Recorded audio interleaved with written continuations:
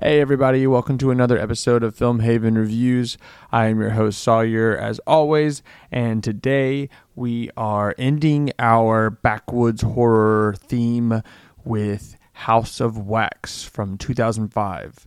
This movie is mostly known for being that horror movie with Paris Hilton in it, and when most people think about it, they just think about Paris Hilton, which is really funny because she's actually not in the movie that much. She dies in a kind of inconsequential way, and her entire character is fairly inconsequential, actually. And it's not like she does horrible or anything with her acting, but it's just right off the bat, I was like thinking that she was going to be a much more main character because from what I knew about the movie, I knew that she was in it. But she was really just a side character, and then a side character that had a very unimportant demise. But that being said, this movie is way better than I was expecting. Me and my girlfriend put it on. It was just going to be one of those movies, you know, you're laying in bed and you're just like, oh, let's just put on a nice little horror movie just to chill. I know some people don't do that, but we do. Sometimes it's nice to put a movie that's not, you don't have to think about too much. So I thought it was going to be some mid-2000s trashy slasher film, and you'd probably fall asleep. And of course, at the beginning of the movie, it definitely feels like that's what it's going to be. The story starts off with this group of teenagers who are going to the big game, and they've got tents and stuff because they're expecting to maybe stay and camp out so they can get there nice and early and tailgate. And they unfortunately don't make it to the game that night, so they have to stop in this backwoods area in the middle of nowhere. And of course, their car gets sabotaged, and now they're in the middle of nowhere and need to fix their vehicle. This sounds almost like Wolf Creek. But instead of the killer character coming to them, they go to this adjacent town that is almost abandoned. When they're walking in, it's like almost like Mayberry. There's a lot of towns. I'm from Tennessee, so there's a lot of towns in Mid-South Tennessee that have this one strip of downtown area that has a repair depot and a church and a couple of houses and then maybe like a grocery store. And that's kind of the vibe that you're getting here, but it's nestled in a bunch of woods. There's actually no way for a vehicle to get into the town because the road is kind of closed to get in. And that's when the mystery really starts. Like at that point, once the characters that go to the town go there, the movie changes from this schlocky teen slasher to a horror mystery thriller. And I loved that pivot. And it was very surprising to me. I'm going to try not to ruin too many things because I honestly think one of the things that made this movie so fun for me was that element of unraveling, the story unraveling, the plot points unraveling, the nature of that town unraveling. Of course, at the end of the town, up on the hill, there is the House of Wax, the titular wax museum. And what's so cool about that place is that as the characters come up to it, they realize like the walls are made out of wax. The entire structure is made out of wax. It is not just a wax museum. The museum is wax and everything inside of it as well. And that set design is one of the things that immediately piqued my interest and elevated this movie above your normal slasher film.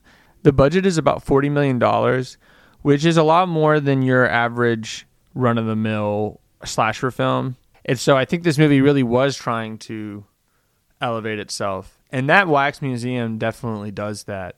It's really cool inside. You got people everywhere, and the counters and the stairs and the mirrors. I mean, everything is made out of wax. And of course, the production designers and the set designers obviously didn't actually make everything out of wax. But it's very believable, and it's one of the first, like, whoa moments that you have in the film. And it kind of just unravels more and more from there. So you see some people, like there are very few people in the town. You see them like in the church. There's a lady that's kind of looking through a window. But there's more to those people than you might think. And that's where this kind of almost Twilight Zone vibe comes in. it feels like a really dark episode of Twilight Zone. There's tons of those Twilight Zone episodes where it's like Last Man on Earth, or you go into a strange town and there's no one around. What's going on? And I really dug that too. There's not that often that you have a movie that is a slasher. I mean, there is a killer in this movie, and that killer has a lair, and he's got tunnels that are all around, and it's definitely more of a masked slasher killer held within. But his story is very connected to the town and connected to some people in the town, and I'm being very vague on purpose. And so the story, there is mystery to it. There's a history there, and it just feels a little deeper and more substantive than other movies of this film's ilk. The way that the beginning of the movie displays itself is almost a fake out to the quality that's later to come. I'm not sure if it's in purpose, though. I would hazard to say it's not.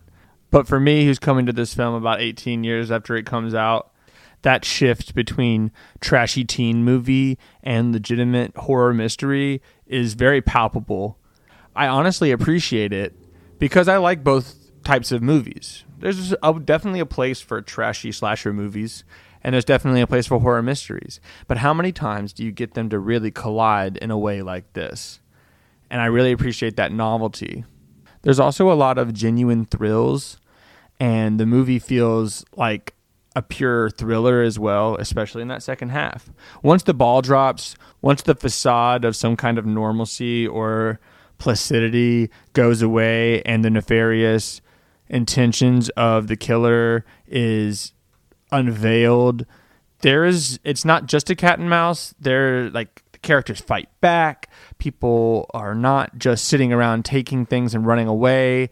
There's definitely a tit for tat when it comes for I'm not just going to let you kill me, unless you're Paris Hilton, of course. But for the most part, a lot of the characters, especially the two main characters, a sister and a brother, they kind of work together to find out what's going on and to combat the evil that is attacking them. And that the way that is done is also done very well. I mean, I am just, honestly, I'm pretty flabbergasted that this movie has a 5.4 user rating on IMDb and a 41 Metascore. I think that's very unfair. I think that people need to go back and look at this movie again. I think the sensationalism of having Paris Hilton in the movie maybe at the time smoke screened what people were expecting. And because no one expected her to act well, which it's not like she acts like horrible, but she also is like obviously not an actress. Like, give her a break, you know. Obviously, she was trying to do something different. In some ways, it worked. It wasn't a box office failure. I would love to see like a House of Wax 2 or a remake of it come out somewhat soon. Let's see what the box office was like. $40 million but estimated budget and a $68 million gross worldwide. So it didn't quite double its money or anything, but it didn't tank. So I'd say that it was a success in the box office, but yet some people have such mid reviews about it, and I'm not sure where it's coming from, to be honest. Maybe people just didn't make it through. They watched the first bit and they were like, oh, this is some dumb movie, and they turned it off. I don't know. I thought it was a great movie. In the climax, once again, I'm really not trying to reveal stuff on this one. I know it's a 18-year-old movie, but I feel like a lot of people skipped out on this, including myself, because it looked kind of dumb, but it's not. I mean, put your 2005 movie hat on, of course, while you're watching it. Don't be comparing it to the quality of some things of today. But for the time, there is creative kills.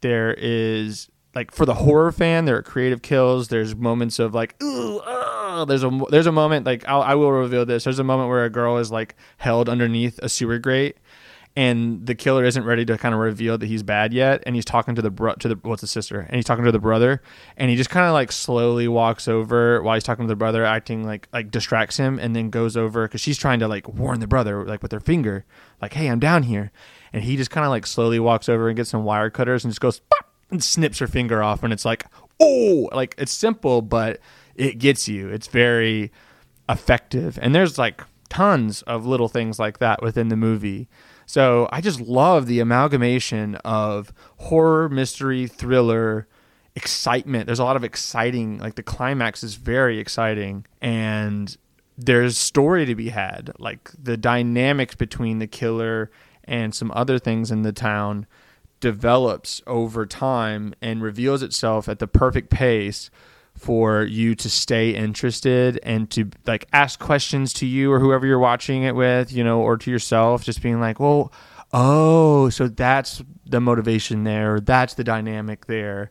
And then for when the climax happen, all those motivations come together and they make it even more impactful. So I really enjoyed this movie, and I think it gets a bad rap. I mean, at the end of the day, it is a horror slasher, you know, mid-2000s movie. So I'm going to give it an 8 out of 10. It's not like going to like change the world or anything like that, but I think it's very underrated.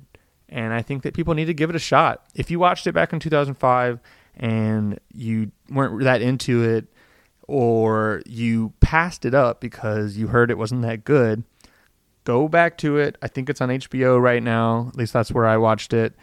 And go watch it and see what you think about it. I think it's a pretty easy and solid 8 out of 10.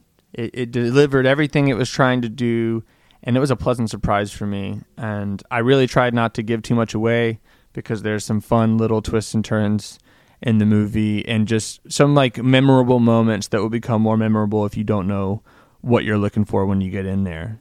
I was pleasantly surprised, and I recommend it to anyone who's into good horror and doesn't mind watching some movies from the mid-2000s. You know, on that point real fast, the mid-2000s and the early 2000s get a bad rap for bad horror movies. Like it was a dip in horror, but man, there's some iconic movies, honestly. Like House of Wax was really good. 2005, Wolf Creek was 2005, and that was good. I mean, I can't remember what I gave that, like a 6.5. That was solid. There's been a couple movies that I've gone back and watched, and I'm like, this is good. The Ring. I just rewatched The Ring with my girlfriend, and that movie holds up. Random recommendation. Go back and watch The Ring. The color palette, the cinematography, the way that the story unfolds. It's very mysterious and then genuinely creepy. I mean, even me, who's very seasoned at watching spooky things, that well scene is terrifying. And I think that the mid to early 2000s needs to get maybe a little second look at from horror fans, because there's a lot of movies around that time that were better than what I guess horror history would have you believe. I'm not really sure where that sentiment is coming from now that I'm going back and watching all these movies. I mean, Saw is 2004. The Descent and Hostel came out this year, 2005. I feel like 2005 is kind of a big year for horror, honestly. So anyway, I'm going off on a tangent. That's it for Backwoods Horror. We went a little weird. The first movie was more of a thriller with some horror elements. The second movie was straightforward horror, but it wasn't in the backwoods. It was in the backcountry, and splitting hairs there. This movie was actually in the backwoods, which was nice. I think this one kind of embodies that idea more than anything, because it does actually have that isolated feeling. This town is completely cut off. At some point, I think they even talk about how it's like not even on a map, which I think is just so fun and mysterious, especially considering that it does have a development to it. Like some of these buildings are cool. You know, this is a nice little downtown area, but the fact that no one knows about it, just really piques that mysterious tone that I like so much. So yeah. Next week, I think I am going to start a new theme called Underground Societies. I want to try to get away, I want to maybe split my horror stuff up a little bit. I could do horror every theme, but I don't want this to be a horror podcast. I want to do a lot of different types of movies. So Underground Societies, I think the third movie might still be a horror movie, but the first two are definitely not. And I think that's an interesting theme that most people don't think about. And it was honestly very difficult to find movies about underground societies, specifically societies, not like The Descent or a cave movie, but a movie where you go underground and there are people living there, a social aspect to it. And I think that's a fun little twist. So, all right, that's it for me. I'll see you guys next Friday, and I hope you have a good week. And go watch House of Wax on HBO. I highly recommend it, more so than a lot of my other reviews I've done so far. All right, see you guys.